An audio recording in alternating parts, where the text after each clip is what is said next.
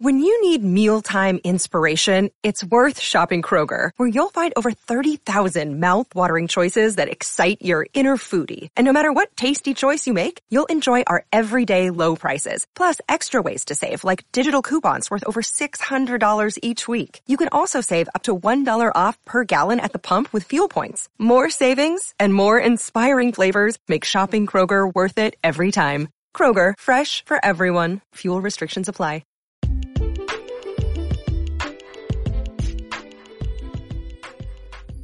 Hey, what's good, you guys? My name is Adam McRoberts, and this is the Do Big Things podcast. This podcast is brought to you by Big Things Crewing. We are here to help you with all your ultra marathon, supported FKT, or through hiking goals. We are currently based in Colorado, so that's where most of our work takes place. We can get you to the start, and we can get you to the finish as well. In September, we're going to be at the Sangre de Cristo Ultra Marathons. That is the third week in September.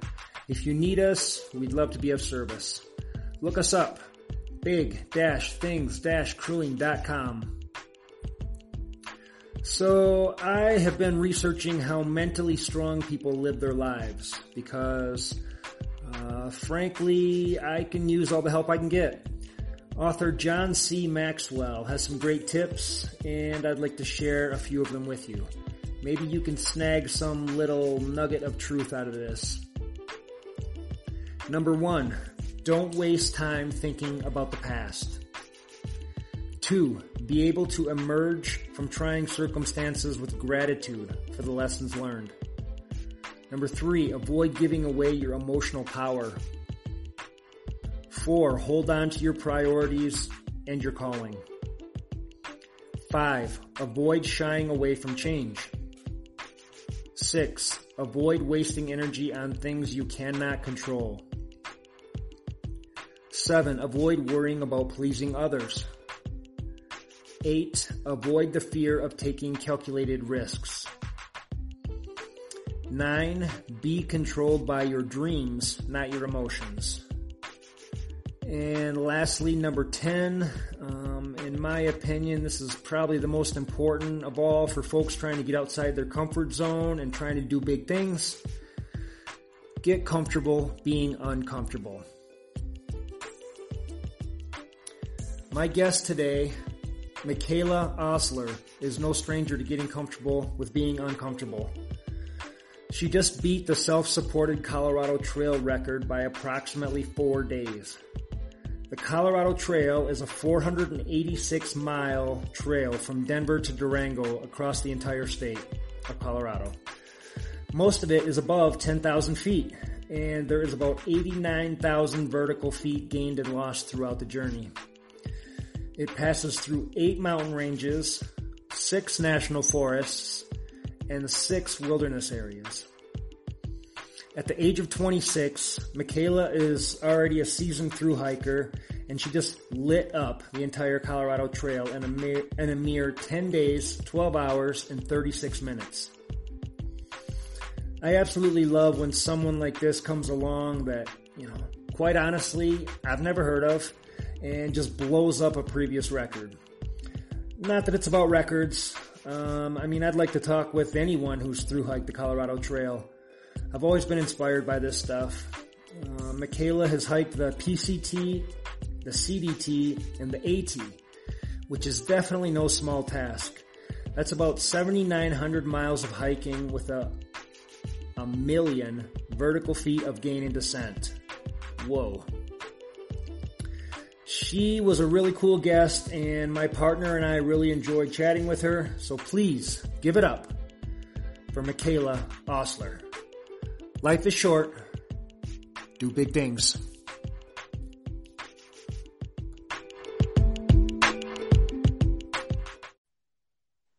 Hello? Hello, Michaela. Hi. Hey, how are you? Good. How are you doing? Doing good. I'm just here in sunny Boulder, Colorado, and I'm here with my co-host, Beth Chambers. Say hi. Hi, Michaela. Hi, Beth. Thanks for joining us. Thanks for having me. Absolutely. We can't wait to hear about this.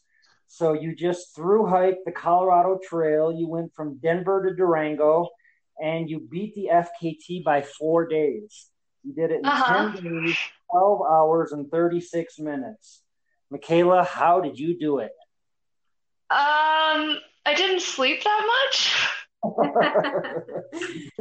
Awesome. Did you train yourself in sleep deprivation, or how did that shake out? much. No, I never tried it before. Yeah, I guess it sort of like came to be on the second day, I decided that if I like pushed really hard, I could get to Twin Lakes by Sunday evening, like the fourth day, rather than in the morning of the fifth day. Um, and so then for the next like 100 miles of the trail or so, I just didn't really sleep that much. And then once I was like 170 miles in and had been doing the sleep deprivation thing, I was like, well, I might as well just finish this out. So when you went into this, were you planning on setting the FKT, or was it just like wait and see how you're feeling? And you said you didn't really decide until the second day, it sounded like. No, I was definitely planning on breaking the FKT.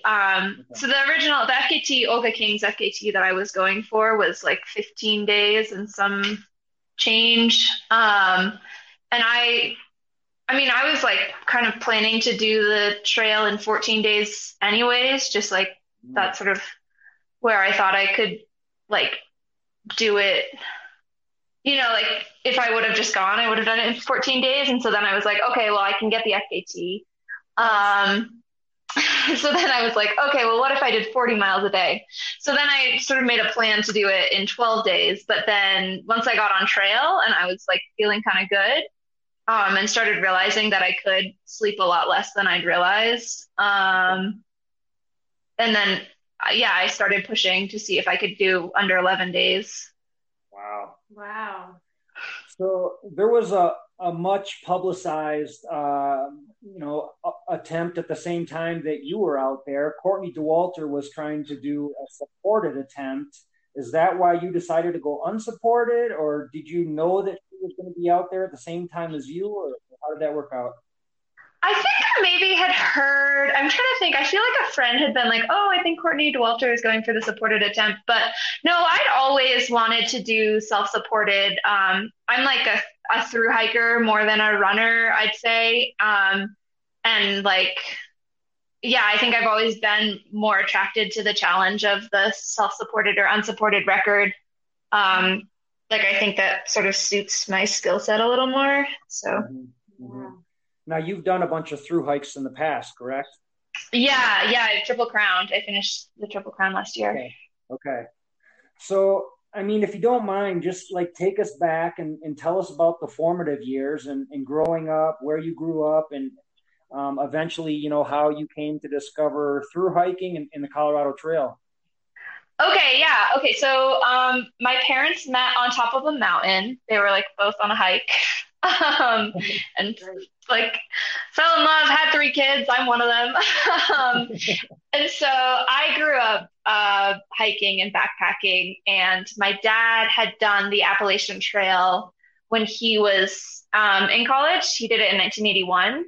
Wow. Okay. Um, so I grew up with his stories. And then also I have this like very vivid memory of being a kid in like elementary school, and my mom's friend's daughter was out on the Appalachian Trail, and we like did a road trip out to visit her. And I remember like hanging out with these stinky through hikers and being like, I think I'm going to do this one day.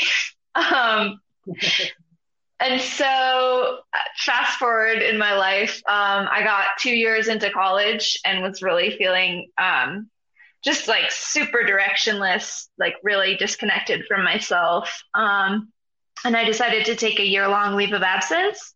Okay. And during that leave of absence, I hiked the Pacific Crest Trail. So that was the first one.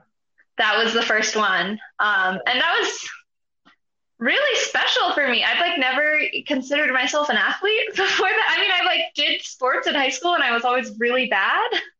You and me both. Yeah, yeah. I guess like it's good to know that you can like bloom later in life. For sure. 100%. Yeah, cool. And so I mean, you kind of mentioned what prompted you to go do the PCT, but did you do it by yourself and how long did it take? I started alone. I always had my own gear. I hiked with other people for a lot of it. Mhm. Like a couple different friends who I made along the way. And it took me 4.5 months. Wow. Oh, Okay. yeah. And so, what made you decide to go out and do it by yourself? I mean, that seems like a big undertaking. No offense intended, but especially for a woman, you could have done it with friends or other people to keep you safe or to keep you company. Were you just at a time in your life where you wanted to be alone, or what was that like? I think I've asked myself this question often, but I think I really like what I needed at that time in my life was to prove to myself that I was capable of taking on a challenge like that and overcoming it on my own. I think I was like in college and feeling like I was facing all of these challenges that like seemed insurmountable and like completely out of my control and like going out and doing something like a long trail where it was like a challenge that I could control and overcome was yeah, I think the thing that I needed. And I mean I also think that like yeah, this question of independence is like one that I haven't totally like put my foot down on where I stand about it, I guess. Yeah, Yeah, yeah. I because I like really value it and I'm like, where has that come from for me? And I'm not totally sure. Hmm. Yeah, well, I think you're so brave because I think it would be hard, or I don't know how comfortable I would feel on my own at nighttime and just going 4 months solo as a woman. I Hmm. mean, did you ever get worried or scared, or were you just pushing past that fear? Yeah. Or did you ever have any incidences where you wish you had someone with I had some weird hitchhiking experiences. you? Really? Okay. Um, Tell I us. mean, I just like, yeah, here. Well, I think there are twice when I've been hitchhiking, I've been picked up by people who like, actually 3 times. I get in the car and then you like realize that they're intoxicated. Oh, okay. And that's like, one time they were like, oh, you can drive. I was like, okay, I really need this ride, so I'm gonna just drive. And then other times I've like asked to get out of the car. Some of those happened when I was with other people, but that's also happened when I've been alone, and that's been pretty weird for me. Um, I think I'm trying to think about like I mean, I definitely like think a lot about being a woman alone. I think about it when I like am choosing my campsites, when I'm hitching, when I'm going into town, like if people like invite me back to their houses or whatever. Um, and I think I don't know, there's like scary parts to it. There are also parts to it that feel really empowering and feel like really it's exciting to do that and to like overcome those challenges on my own. 100%. Yeah, I think that's so great. Have you had any encounters with wildlife that really freaked you out? Okay, here's a story. All right, so my second trail was the Continental Divide Trail. I did that in 2018. I started in the middle of July all by myself and southbound on the Continental Divide Trail. Like I don't know, I probably met a little over a dozen other hikers like the whole 3 months, 3.5 months I was on trail. That's Um, a solo project there. Yeah, so that was pretty lonely. And my first week, you go through Glacier National Park and you have to camp at these established campsites. So you're like camping with other people. But then you go into the Bob Marshall Wilderness, which I like don't have the stats on this, but I'm pretty sure it has like one of the highest like concentrations of grizzly bears in the entire US. And I was there alone. I like didn't see anyone for 3 days. Like no, not even day hikers. Um, and I was really getting in my own head about it. Like really, and I mean, I think this is like interesting because I'm like, okay, am I more scared of camping alone because I'm a woman? Maybe, but it's like grizzly bears, I don't think really care about your gender. And they 100%. were my main thing that I was afraid of. Very Um, true. So, anyways, here's some color for you. So I had met this woman on the PCT who like told me that she swore by like peeing right outside your tent to like scare away the animals with your like Really? you're like marking your territory. And so I did that, and I was like laying in my tent trying to go to sleep, and all of a sudden, like right next to my face, I heard breathing. I was like, oh, this is the end. I had like my little bear spray in the dark. I was gonna like cut myself out with my like 1 inch Swiss Army knife so I could get out of my tent. And I turn on my headlamp, and there is just like a deer there.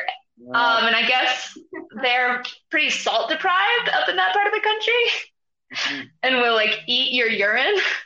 Okay. Just looking for something. So I just had to like lay there. Like I tried to scare it away and it kept coming back. So I just like laid there and like I decided that me and that deer were making a deal. Like it was gonna protect me for the night if I just like let it. Nice. Wow. And so the PCT was first, and then the CDT was after that. Mm-hmm. That was 2018.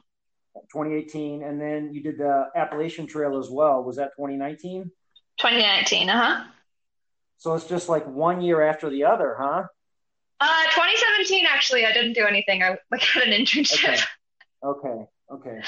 So, I mean, what's prompting all of this? I mean, it seems like sort of an obsession. I mean, it seems like a beautiful escape from society and something that I really admire. And you know, I've always, you know, had an affinity for through hikers, and I've always thought about doing it myself. But I mean, 3 in a row, that's huge. I mean, were you trying to do the Triple Crown? Was that the big goal, or like, what was going on in your head? Well, it sort of was a snowballing situation. Okay. After the PCT, I think, and then I took the summer of 2017 off, and after that I was graduating from college, so I kind of like had some time, and I felt like, okay, I really, you know, I had like some regrets from the PCT around like hiking alone or like hiking with other people, and I wanted to, see if I could do it differently on the CDT, see if I could like do my own thing a little more. And so I went out and did that. And then once I'd done the CDT and the PCT, I'd always intended to do the Appalachian Trail. Like when I took a leave of absence from school, did it intending to do the Appalachian Trail. And then like 2 weeks beforehand, PCT instead. Okay. And the same thing with the CDT. It was like more like a couple months beforehand, but I was like, I think I'm going to do like the AT. I don't know. It just didn't appeal to me. It felt like there would be a ton of people and the terrain would be kind of boring and stuff like that. So then but I wanted to do this thing that my dad had done. Like that felt really special to me. Mm-hmm. And so finally, you know, I did it as the third one back when I like had no other option but to do the AT. And at that point, I definitely was like, I want to do a Triple Crown, you know, like I'm one trail away from it. I mean, and it turned out to be awesome. Oh, sorry? Sure. No, it's such a huge goal. And I get it. It's like you're at a time in your life and you got a little bit of time to play with. So go out and get it done while you can. And I admire that. I think it's great. When you've mastered drops also, I think that seems like such a tough thing to do, is figure out where you're going to pick everything up and along the way. How long does that take to plan? I actually am very lucky, and my dad is like, and his wife are just awesome support people. So he's through hiked, you know, in 1981. She has done the PCT in 3 really long sections. And so they're sort of have been willing to get a text that says, I need a box with these exact things to this place in a week.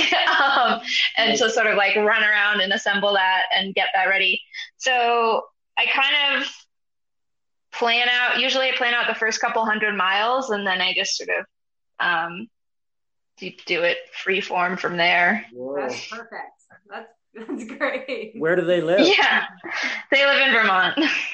Okay, so it's sort of centrally located, right? I mean, it probably wouldn't have been as easy for them to rush out and help you on the PCT, right?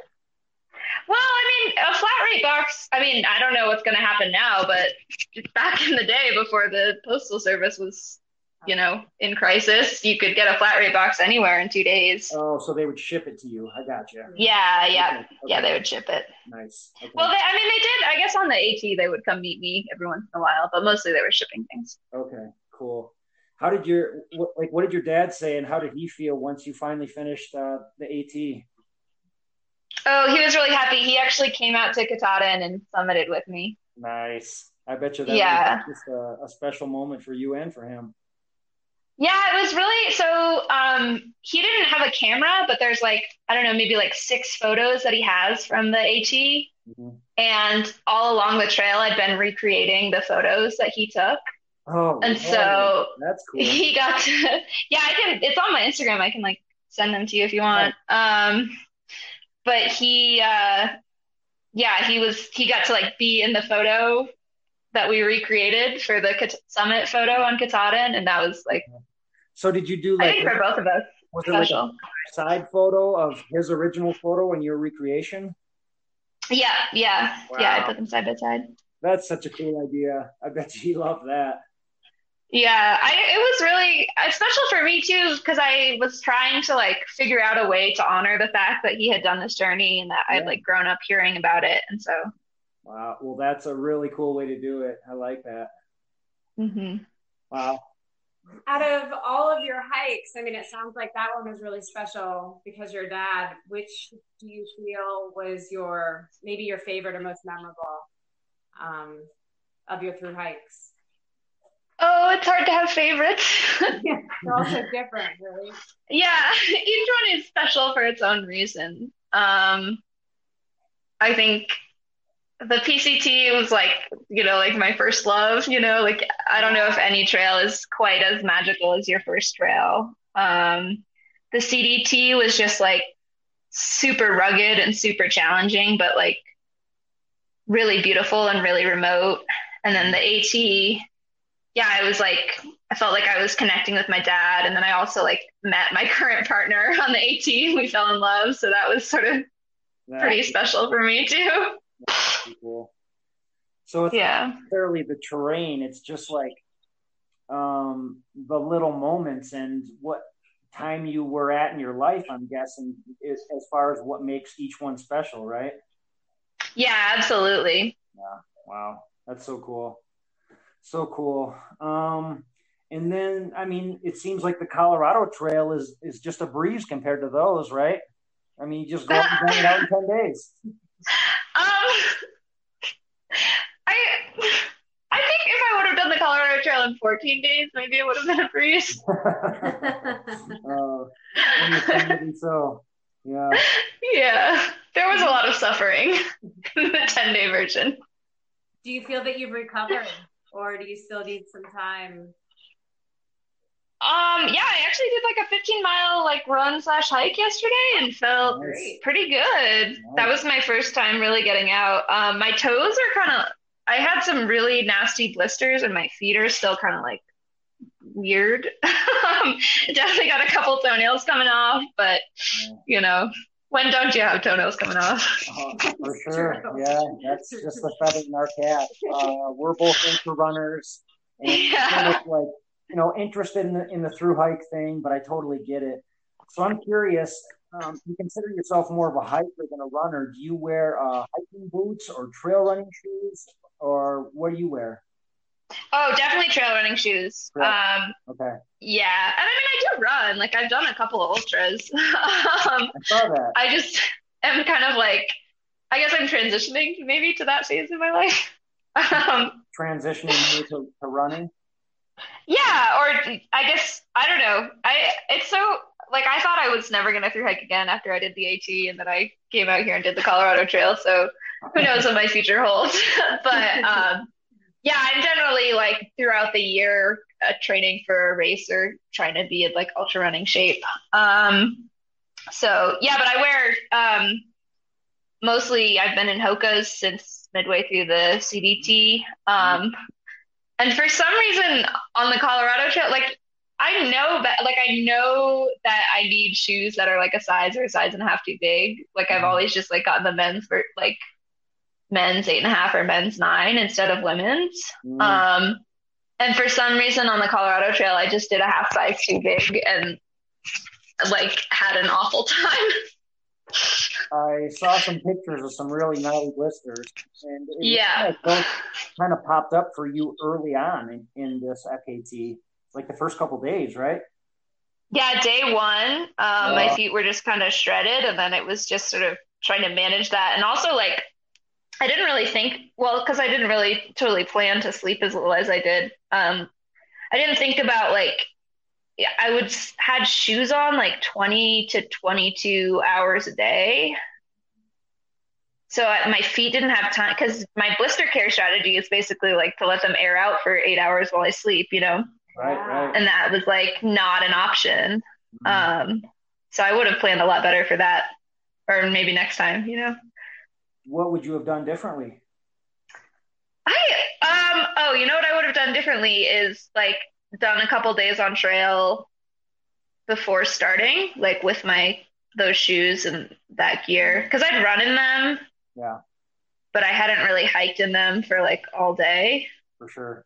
Yeah. So yeah, I think a shakedown like immediately before starting might be the strategy for that. Yeah. Okay. And so as a fast packer, I know most of you guys, like I said, I don't have a ton of experience with this, but I know most of you guys travel as light as humanly possible.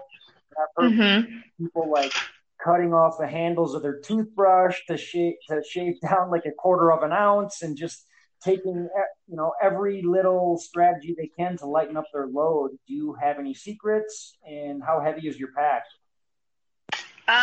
My base weight is somewhere between 5.5 to 6 pounds. Base weight is everything except food and water. So like all of the gear you're consistently carrying. Okay. Do I have any strategies? I think that I think my main strategy, like the lightest items are the ones that you don't carry, is my general philosophy. So like my strategy is to just leave a lot of stuff behind, and to have the bare minimum of items. And then, you know, you want to think about like the things in your pack that are going to be extra heavy, like your sleeping bag and your bivy in your shelter system, and get those as light as possible. Something that worked well for me on this trip was that I was just carrying like a 40-degree quilt, which was like a little bit too cold or like not quite warm enough if I was going to like sleep through the coldest part of the night. But I ended up hiking through the coldest part of the night most nights, and then sleeping at the beginning of the night and the end of the night when it was warmest. So I don't know why you would do that if you weren't going for a record, but it is an option that's available. Okay, so I'm not sure if I caught all that. So you're hiking through the coldest part of the night, is that what you said? Yeah, through like the, you know, the very middle of the night, and then sleeping. Sometimes I slept twice, sometimes I would just sleep once, but right at the beginning when the sun goes down, and then right at the end when the sun is coming up. Okay. So on average, how much were you sleeping a night? I'm sure it was different every night. Yeah, I actually just did this out in a spreadsheet. It was 3.6 hours was my average. Wow. Okay. So were you setting an alarm to wake yourself up, or were you mentally just charged enough to wake up and just keep moving? I definitely set an alarm. There were actually a couple times though where I like accidentally, like I went to snooze and turned it off, and I actually like woke up like full panic, you know, like 10 or 15 minutes later. So wow. So you were planning on just sleeping a few hours here and there, and then just getting up and move fast, right? I really went back and forth between doing like a couple hours of sleep, like more than once during the day, or getting like 4 hours of good sleep in one chunk.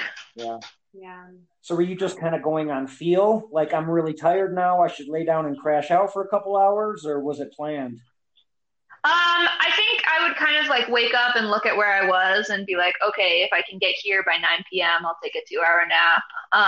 And then I went back and forth. Like sometimes it would be like 9 or 10 at night, and I would just be like, you know what, I'm gonna sleep for 4 hours now because I want to. Or like the sleep deprivation definitely started to like mess with my brain. Like I forgot my sleeping pad somewhere. And that was that was one of those like wake up moments for me where I was like, oh, like you are actually putting yourself in danger. So like after that, I like took a good 5 hour sleep. And so what are you carrying in your pack? You're trying to keep it at a minimum. So I'm guessing you have a puffy jacket, a blanket, a sleeping pad. What else? Yeah, so I had my puffy, my sleeping pad, which was just like an eighth of an inch of closed cell foam. Like it was just to like add a tiny bit of insulation. It didn't add any comfort really. Okay. A bivy and a tarp.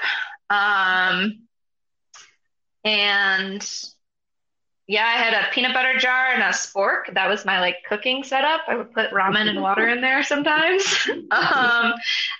Yeah, like my, and some small things, my external battery, my InReach, repair kit, and like some pieces of KT tape for my blisters. Okay. That's pretty light. Yeah. Do you have any little guilty pleasure that you put in there that just, it's your one thing that you have to have that makes I'd say I have two luxury items. Yeah. One is a pair of like fleece socks that I wear when I sleep. Those are like 3.5 ounces. Okay. And the other one is like, I hate brushing my teeth with like half a toothbrush. Like you just get toothpaste all over your hands. So I get those. You can buy them in gas stations. They're the kind of toothbrush where you like, the handle is also like a toothbrush holder. Oh yeah. Yeah, I've had those. Yeah, they come in some fun colors. And that, yeah, my full handled toothbrush is, I would not backpack without it. So the toothbrush and your socks, that's your guilty pleasures. That doesn't sound like tons of Socks is a must, I think. Well, I don't know. I honestly am not sure. I just really like, I had this whole kit that worked really well for the type of thru hiking I was doing, like on the AT, but I feel like I've learned about, I might leave them behind if I were going for another FKT, because I feel like I was sleeping so little and I was like certain to be sleeping during times when I would be warm. That like, I'm not totally sure that I needed them. Okay. And so are you getting your water mainly from streams? You're just dipping and filtering water as you go? Yeah, I don't always filter. Yeah, well, yeah. I mean, once you get up above tree line, I don't do a lot of filtering either. Do you have like a rule of thumb that you follow, or what did that look like? I would think about like, where are the cows? Is the source running? Is it clean? Are there floaties? Do I see algae? Stuff like that. And then I had chlorine tablets for when I was less confident. Like there's a whole section of the Colorado Trail where you're kind of on these dirt roads and you're just hiking through cow pastures. Yeah. Did a lot of treating in there. Yeah. Okay. But yeah, I haven't really been filtering since I was midway through the CDT. So. Okay. Yeah. And I'm guessing that looks different on every hike, right? I mean, were you filtering more on the AT? Yeah, well, honestly, no. I feel like I thought that trail would have really nasty water sources because it's so many people, but there, especially at the beginning, like in April, like I was just like, there were these like springs coming out of the side of the hill, like right next to the trail, that were like the most beautiful water sources I've ever seen. And they were like 3 miles apart. So I didn't even have to carry that much water. And I got like 2 days in on that trail. And I was like, this trail, like, especially compared to the New Mexico section of the CDT, which was the most recent hiking I'd been doing before that, it was just like a magical water wonderland. Wow. That's the best water too. It just feels like it's like blessed from the heavens or something. I love fresh water. Absolutely. And so you've done a few ultras. So when did you start your ultra career, and how does that coincide with through hiking? Well, I think people when I was I guess I don't know, I've done big miles when I've been through hiking since the PCT. And when I was on the AT, I met a couple of ultra runners who started being like, you should think about doing this. Yeah. Including the guy who became my current partner, who has been running ultras for several years. Oh, cool. Okay. And so when we got off the trail and we came to Albuquerque, which is where we live now, I started training with him, and signed up for a 50 miler, like a couple months after the AT. Because I'd done a couple of 50-mile days on the AT. Like I did the state of Connecticut in a day, and then there's this like challenge you can do in the White Mountains called the Hut Traverse. Okay. Where you go to all the Appalachian Mountain Clubs, and it's like 53 miles and some ridiculous amount of elevation gain. That was honestly, before the Colorado Trail, that was the hardest thing I'd ever done in my life. You're supposed to do it in less than 24 hours, and we came in like 23:30 or something like that. Like I cried the whole last hour or so. That's crying is allowed in ultra running and yeah, I've done a lot of crying. So anyways, I signed up for this 50 and just wanted to see if I could do it. And then that turned out to be really fun. And I kept doing it. Okay. And you did a 100-mile event as well, right? I did Across the Years, which is a 24-hour event. And I did 101 miles at it. Okay, perfect. So you've got a little bit of experience. You got your feet wet. Yeah, I've dipped. I've waded a little bit. That's cool. That's so cool. And then, okay, so back to the through hiking. What are you using for nutrition? Oh my gosh. Well, it's all going to change because it sucked on the Colorado Trail. I had this thing worked out where I ate a bunch of Cliff Bars and like Ritz crackers and like a couple of nut butter packets every day, and that was working really well for me on the Appalachian Trail, and like a bunch of Sour Patch Kids. And then on the Colorado Trail, like I thought that would work still. And I just had like so first I like had, I don't know, like something happened to my tongue. I thought it was like an allergic reaction or something. And it was like really bumpy and it was really itchy whenever I ate anything sweet or salty. And like all of my foods were sweet or salty except for plain tortillas. Yeah. And so I just had an awful time eating for a couple of days. And then after that, still, I just was like, oh God, these foods, like, I don't want to eat another coconut Cliff Bar. So I'm going to do some rethinking. My parents are really into keto and have like been making the case for being fat adapted. Yep. And so that's, I see where they're coming from. Mm-hmm. I've watched the YouTube videos. Yeah, so stay tuned for what my diet's going to be. Okay, yeah. It's not always easy to pull the trigger on a diet like that because that is sometimes socially awkward as well. You know, when you go out to eat with friends, it can be a little weird. But what's your diet like when, like, in your training leading up to an event like this? Maybe I should have been more intentional about that. I just kind of tried to eat as much as possible. Yep. Okay. Especially like the week leading up to it, I was kind of like, okay, I'll try to like get a store of calories going here. Okay. You know, I'm like vegetarian and I eat mostly like, say, I lean towards like whole foods. I eat a lot of like vegetables and rice and coconut milk and smoothies. But I wouldn't say I have like a cohesive diet strategy. Well, it sounds like you eat pretty clean. I mean, that's something I wondered about and thought about. Like, I eat pretty clean most of the time during the week. But if I was doing a big event like you, it would almost be like all hands on deck. I need the sugar and the caffeine and anything to power you through. Is that how you were looking at it? It sounds like tried to do a caffeine taper like before. Okay. But then once I was on the trail, yeah, I mean, I think I kind of tend to think that like, unless you're doing something like, keto, or like trying to be fat adapted, like I tend to think of all calories as equal once you're on trail. Yeah. Like I ate a lot of like honey buns. I got some Carnation breakfast essentials in a hiker box in Monarch Pass, and I was doing these like smoothies. Like I would put like crackers and cookies and water and a Carnation breakfast essential and like drink it. Like I think whatever you can get down the hatch Okay. and like, oh, I wish I packed more caffeine. I was constantly craving caffeine. Like, what kind of caffeine were you doing out there? Like, just like the little coffee packets you can just slip in a water bottle, or what we're using? Crystal Light with caffeine. Oh, okay. Mm-hmm. Did you have good luck with it? I mean, that's like that, like the first couple times that I have one of those, I feel like good.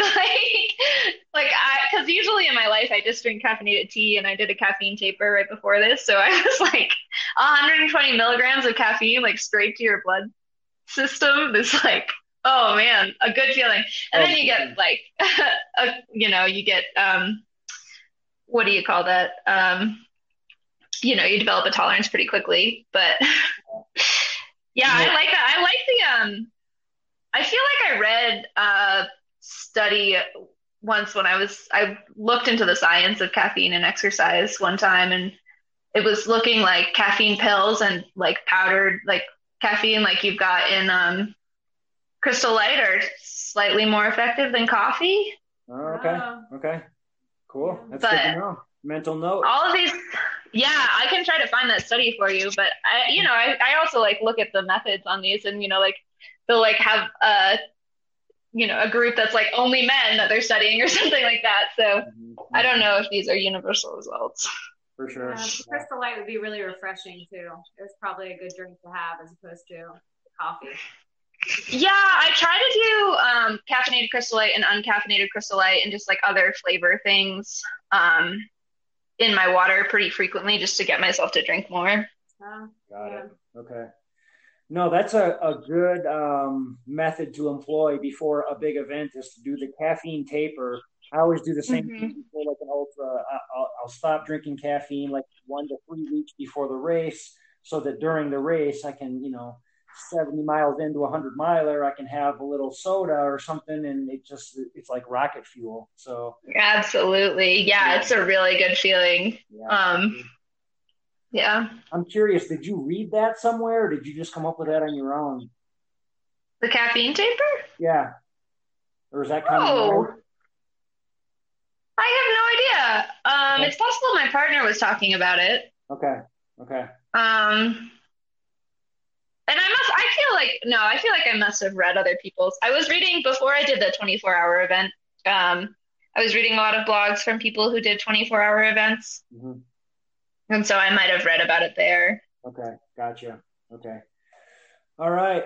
So I saw you had some nosebleeds. Oh my God. I'm curious, was that from the Colorado wildfires, or what was going on there? Like I saw a couple pictures and it looked like someone had hit your face a couple times. It looked pretty nasty.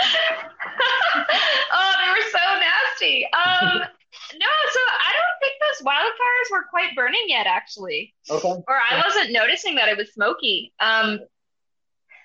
Yeah, it's funny. Like I think it's Courtney DeWalter, I think, got the same question about, because she had like acute bronchitis, and I was like coughing by the end of my hike too. And I think that those fires actually started really gaining speed a little bit after I finished, actually. Okay, gotcha. So what do you think the nosebleeds were from? I think a combination of altitude and dry air. Okay. I was really pretty dried out. Okay. Yeah, they definitely look pretty nasty. You had some good pictures there. You might want to frame a couple of those. They look pretty badass. Send them to my mom. Yeah, right? Sorry, Mom. Yeah, that's just...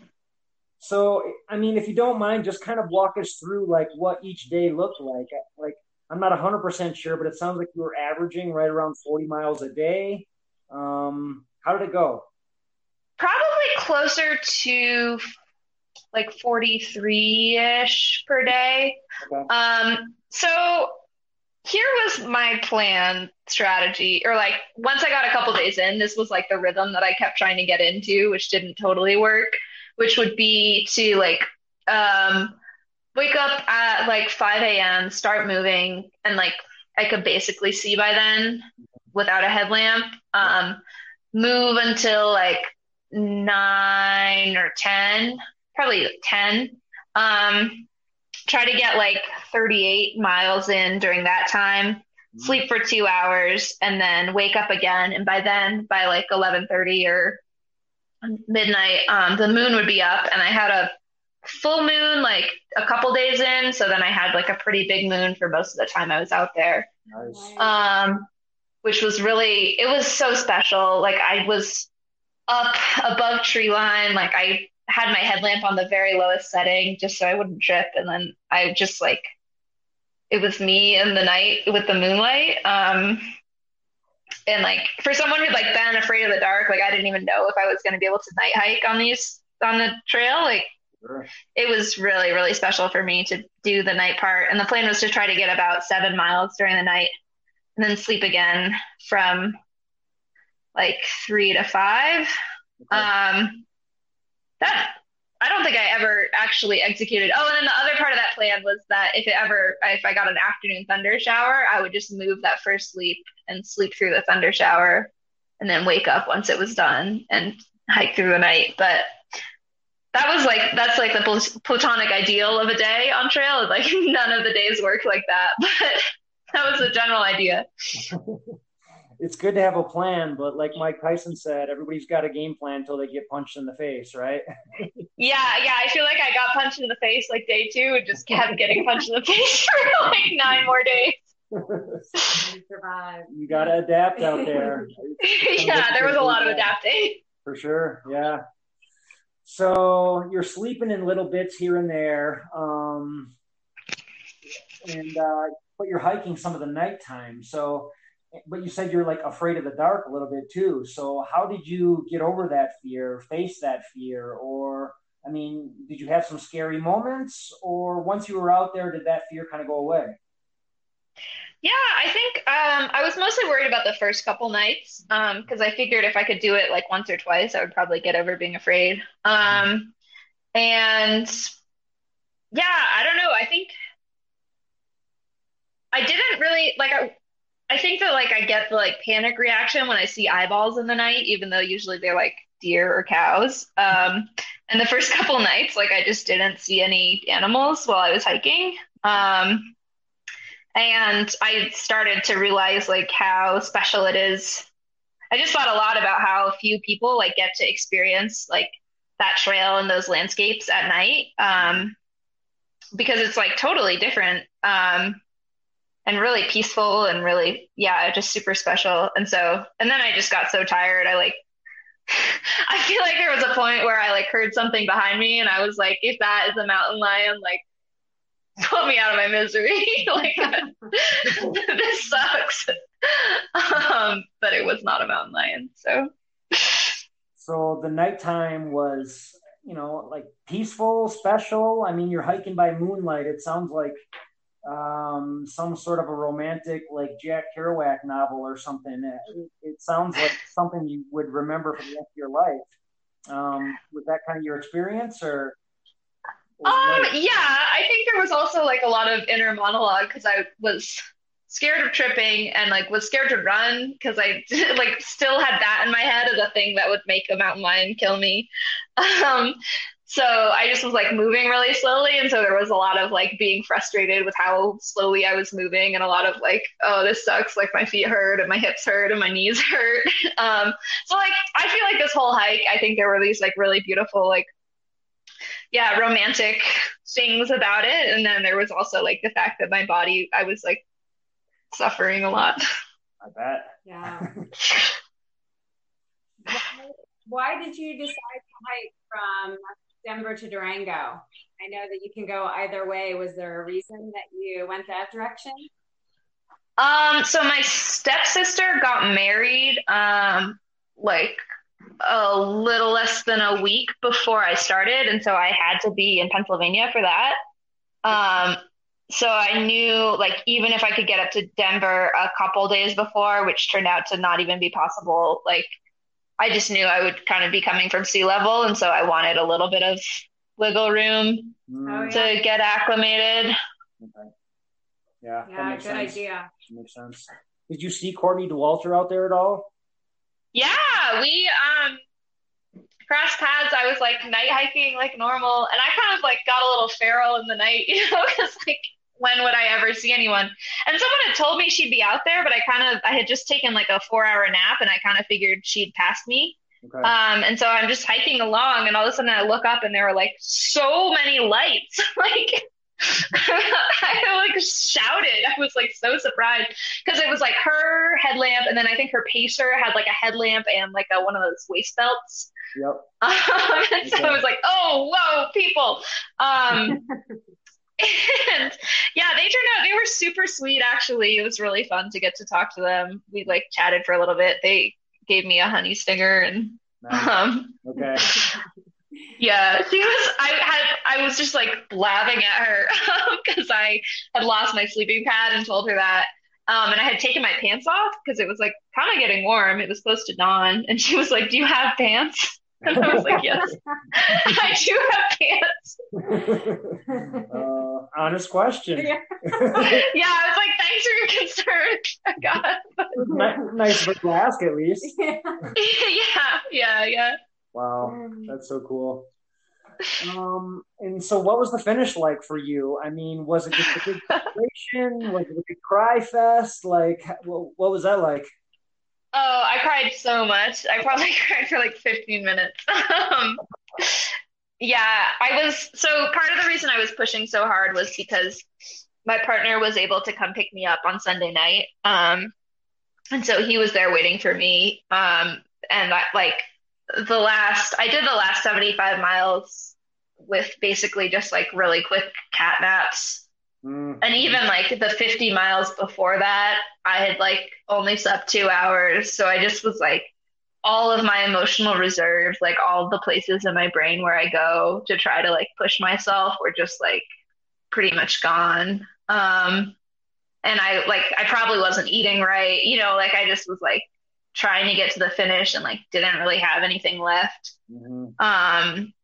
And so, yeah, like the last 10 miles are all downhill, and I had planned to like run them.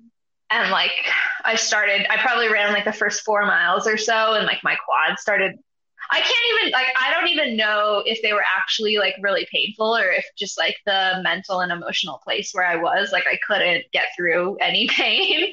Sure. And so then I just had to do this like really sad walk the rest of the way. And I like wandered out of the forest, like, oh, and I had a bag of ibuprofen and I lost it somewhere. So I like couldn't even, and then there was this hiker who had like a sprained ankle, and I gave her, without realizing it, my last ibuprofen.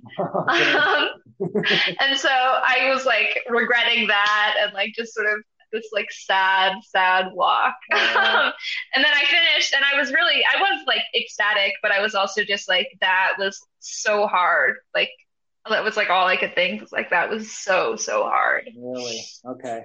So, I mean, it must have been a pretty proud moment. Like, the times in my life when I've done, some of the hardest stuff that I've done, yeah, I just remember sitting down in a chair and thinking the exact same thing. Like, that was the hardest thing I've ever done. I can't believe my body can do that. Is that what was going through your head? Absolutely. Yeah. Just like thinking back to where I'd been when I started, and I wasn't even sure I could do it in 12 days. And then I took a day and a half off of that. Yeah.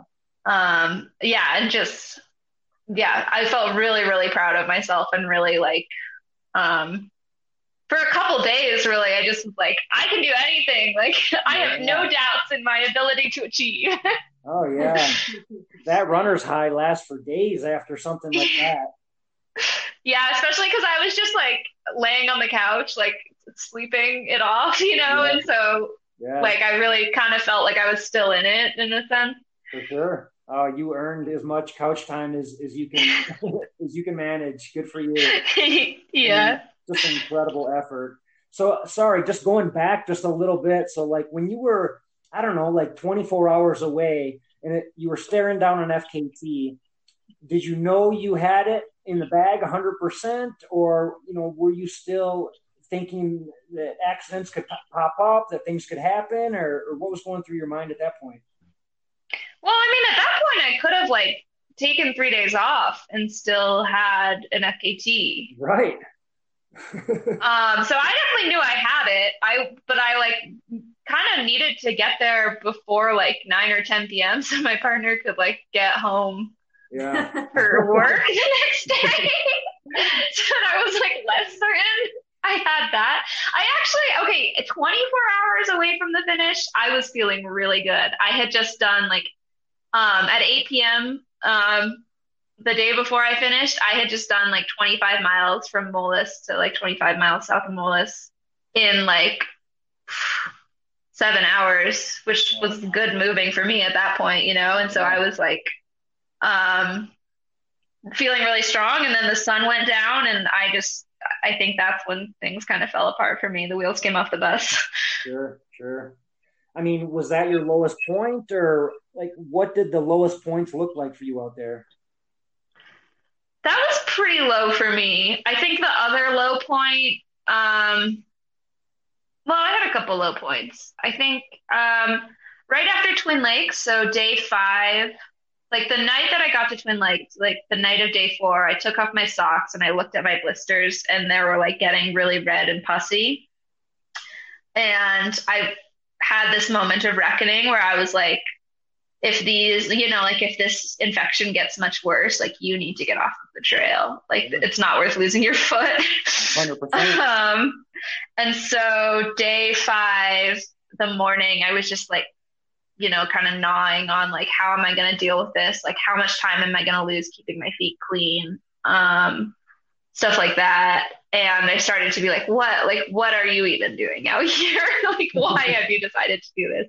I got in kind of a bad mental state. And then I got to this river and took a break. And this woman who was hiking the other direction, like gave me wool to like wrap around my toes, which is not something I'd ever used for blisters before, but it worked really well.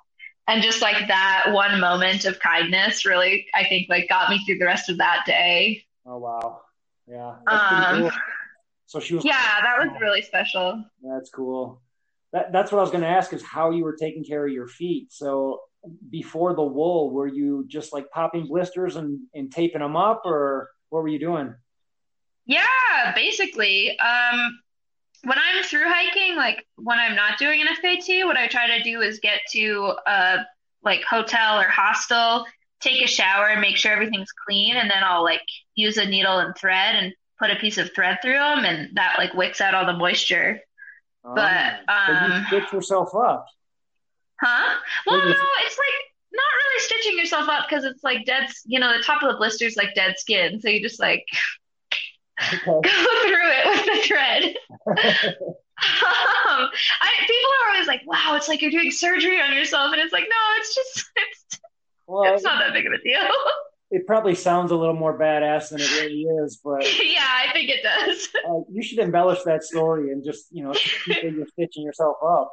No, it's really like, yeah, I don't know. I feel like I've like done like, it's like, I don't need to embellish that one. Like that can just be what it is. Because I had other blisters where I was just like, I got these like weird blood blisters on my heels, and I was just like digging around in there with my Swiss Army knife, like trying to get through all the callus to pop them.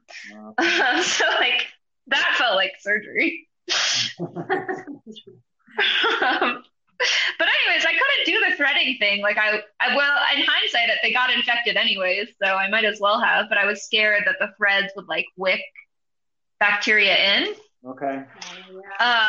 So then I just kind of cut them open and I put a Band-Aid and I use KT tape, to tape them because I think it sticks best. It sticks well. Yep, for sure. But yeah, after that I was, keeping my socks really clean and then using the wool and just, trying to keep my feet really clean too. Yeah. So how often were you changing socks out there? I mean, obviously you only had one pair of shoes. And taking care of your feet is, tantamount to this whole thing coming together. So are you changing socks every time your feet get wet? Are you trying really hard to keep your feet dry, or how did that all go for you? The Colorado Trail is this magical, well-maintained trail where all but one stream crossing, I had a bridge. Oh, okay, nice. So it was pretty cushy. So your feet were pretty dry the whole time. My feet were super dry the whole time. I guess that's another reason why I was like, oh, maybe I wouldn't need the fleece socks in the future, because my feet were like, I could sleep in my hiking socks, except that they were dirty. Okay. So yeah, I was probably trying to change them about once a day. Okay. That's not too bad. Yeah. Were there any boring parts of the trail out there? Like, we've heard that there's big sections where it's just like cow pastures and it's not as pretty as some of the other sections. I mean, I haven't had experience on the entire trail like you have. I mean, how much of it is beautiful mountain landscapes and how much of it is just like, I could probably do without this? There are a couple sections that I can think of that are kind of boring, but they were also pretty runnable. Okay. So you could kind of rip that Band-Aid off pretty quick. Good. So you're just taking advantage of those sections. Oh, I think I lost you real quick. Oh, so you were just taking advantage of those sections and just running them to the best of your ability, right? Yeah, earlier in the trail, I was feeling pretty bad and couldn't really run that much. But I would say once I got past halfway and closer to like 300 miles, like I started being able to run on the flats and the downhills. Okay, got it. So was that kind of the rule of thumb, run the flats and the downhills and hike the uphills, or was there more hiking involved overall?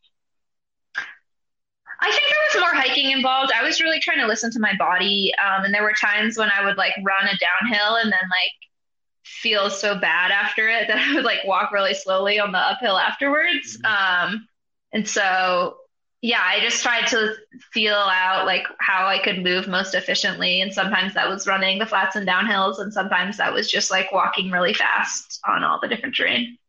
Well, I mean, just an incredible effort. Like, I'm so impressed with all through hikers, but what you did was pretty amazing. So yeah, hats off to you. Like, super impressed. Congratulations. Thanks. I'm curious, like, do you have any other hobbies? Like, what else do you do in your life? I mean, I'm a writer. I am doing a master's in fine arts and creative writing. Cool. So I think my hobby is like being in grad school. There you go. You're busy. But yeah, I mean, I garden, What kind of writing do you like to do? I write nonfiction, actually. I write a lot of memoir about hiking. Did you say fiction or nonfiction? Nonfiction. Okay, so is this going to be a book one day? I don't know if this is going to be a book, but I've definitely been like kind of gnawing on it and thinking about various essays that I'd like to write about this. I definitely think that this, I have sort of some like recurring questions that I come to about through hiking, and this sort of like advanced those questions in my mind several light years. So, do you have any favorite authors? Like, who are you into reading? Oh my gosh, this question's I think like hiking related books. My favorite is On Trails by Robert Moore. Okay. Yeah, it's a collection of essays, and I think he does a really great job of sort of bringing up what's complicated about trails, what's really magical about them. Got it. Okay. Do you read fiction or not really? Yeah, I do. I just like, I panic when people ask for my favorite authors, because I think it's like with the trails where I'm like, oh, I like all books equally. Do you have any favorite fiction authors, or am I putting you on the spot by asking that? Let's see. Off the top of my head, a great fiction book that I read recently was, the whole fifth season or Shattering Earth trilogy by N.K. Jemisin. I listened to on audiobook. Not while I was on the CT, but a little bit on the Appalachian Trail and on the Continental Divide Trail. They're sci-fi slash fantasy books. She won the Hugo Award for two of them. I think they're really good. Cool. So were you listening to music or audiobooks while you were out there? Yeah, and I would sing. I sang along. That was really like, I would just try to sing really loud and like forget about my body for a little while. Anything to make the miles go by, right? Yeah. And then I listened to, well, I'd already listened to parts of it, but The Pursuit of Endurance by Jennifer Farr Davis, which is a book all about FKTs. I re-listened to some sections of that to get stoked, and then also to parts of Thirst by Heather Anderson, who's like my hero in so many ways. That's good motivation out there. Well, so cool. What's next for you? I mean, I know you're still resting up, but are you making plans for the next big adventure? I haven't like put my mind on a trail. I'm still like, that sucked a lot. I'm not totally ready to commit to another FKT yet, but I think, I mean, something that I have been thinking a lot about is like, I feel a little weird about having like a women's FKT. Like part of me is like, I feel like if I would have trained more and, you know, like I feel like the things that made me slower than the men's FKT were not like sex or gender related. They were like not training and like dilly-dallying in the morning and stuff. And so I think that whatever I go for next, I'm probably going to be going for an overall FKT rather than just a women's FKT. Nice. So I like that you're already thinking FKT. Like you're not thinking about, you know, another through hike, go out and take my time. You're looking at some speed records. Yeah. I am. Well, I mean, you've got the experience. I mean, you've got the fitness. Even if you wait till next year, it sounds like you're right on track for that. So it was just really, really cool talking to you and hearing your experience. I'm trying to think. One last question. Do you use trekking poles? Oh, a big question. I used one trekking pole, which I think is like the worst of all worlds. I used one trekking pole on the Appalachian Trail for a while and then no trekking poles. And like, I love the simplicity of no trekking poles. I think it's like very aesthetically appealing to me. But I kind of wish that there were times when I really wished I had two trekking poles while I was on the CT. There were times when I was super happy to have none or like I would have been happier with none. And like, cause I had that trekking pole stowed most of the time once I got through the first couple days. So you had trekking poles with you and you just weren't using them? I had one trekking pole and just didn't use it because it kind of like one trekking pole messes up your rhythm a lot. Like it's like there's no advantage. For sure. I mean, no, I'm more of a hands on knees, just grunted out type of dude when I'm out in the mountains. But, you know, I've just noticed that people who are really killing it out there and setting these FKTs are usually carrying trekking poles. So that's why I had to ask. I actually like really want to go out and do a time trial. Yep. Okay. I want the science. Like I want the data. I want to know if it's better or not. Me too. Well, let me know what you find out when you figure that one out. Yeah, I'll keep you posted. Like I'm still trying to figure out how you eat, you use your hands. Like how do you reach in your pack and grab your food if you have two trekking poles? And, I guess this is probably elementary school stuff for most through hikers and FKT record holders, but I have yet to figure that one out. So that's why I had to ask. Yeah, on the CDT and the PCT, I had trekking poles and I would just like dangle them from my wrists. But a lot of people made fun of me for that. So I don't know if there's like a proper way. Okay. Cool. Well, listen, thank you so much for chatting with us. I really appreciate your time. And I just love hearing all the little details of this stuff. So, do you have like a website where we can find your writing? Do you have a blog or a website or anything to shout out? Well, my Instagram is where a lot of stuff is hosted right now. I'm actually like working on a pretty detailed trip report that I might be putting up on a blog, but I think my Instagram, where I'm at Michaela Osler, is the place to find me on the internet right now. Perfect. That works. I know this was pretty much a solo effort. Do you have any shout outs you want to give to anybody else that helped you out along the way? Yeah, I really do. Well, I want to shout out my partner, Troy Allen, who was like answer the phone and listen to me cry every single day. I think also both my parents, my mom and dad, for like not freaking out and for being really supportive. And then I think there were several people I met along the way who were really kind to me, including Olga King, the previous record holder, wow. like stepped over me while I was sleeping in the trail one morning, wow. like totally by chance. No kidding. And then the last shout out, I was hiking on Ute, Cheyenne, and Pueblo land, and I want to just acknowledge that those are the ancestral homelands of those tribes. For sure. Wow. Yeah. Very cool. Michaela, you're awesome. You're badass. Thank you so much. We love hearing your story. So Thanks. It was really fun to talk. For sure. And I'm looking forward to seeing what comes next for you. So stay strong and keep doing big things. Thank you. Awesome. We'll talk soon. Bye, Michaela. Bye-bye.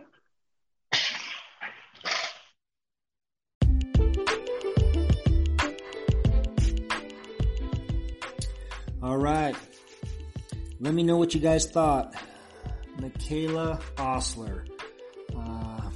Just a beast. 26-year-old, just a beast on the trails. Just unbelievable, really inspiring stuff. Really enjoyed talking with her. If you guys dug this podcast, do me a favor.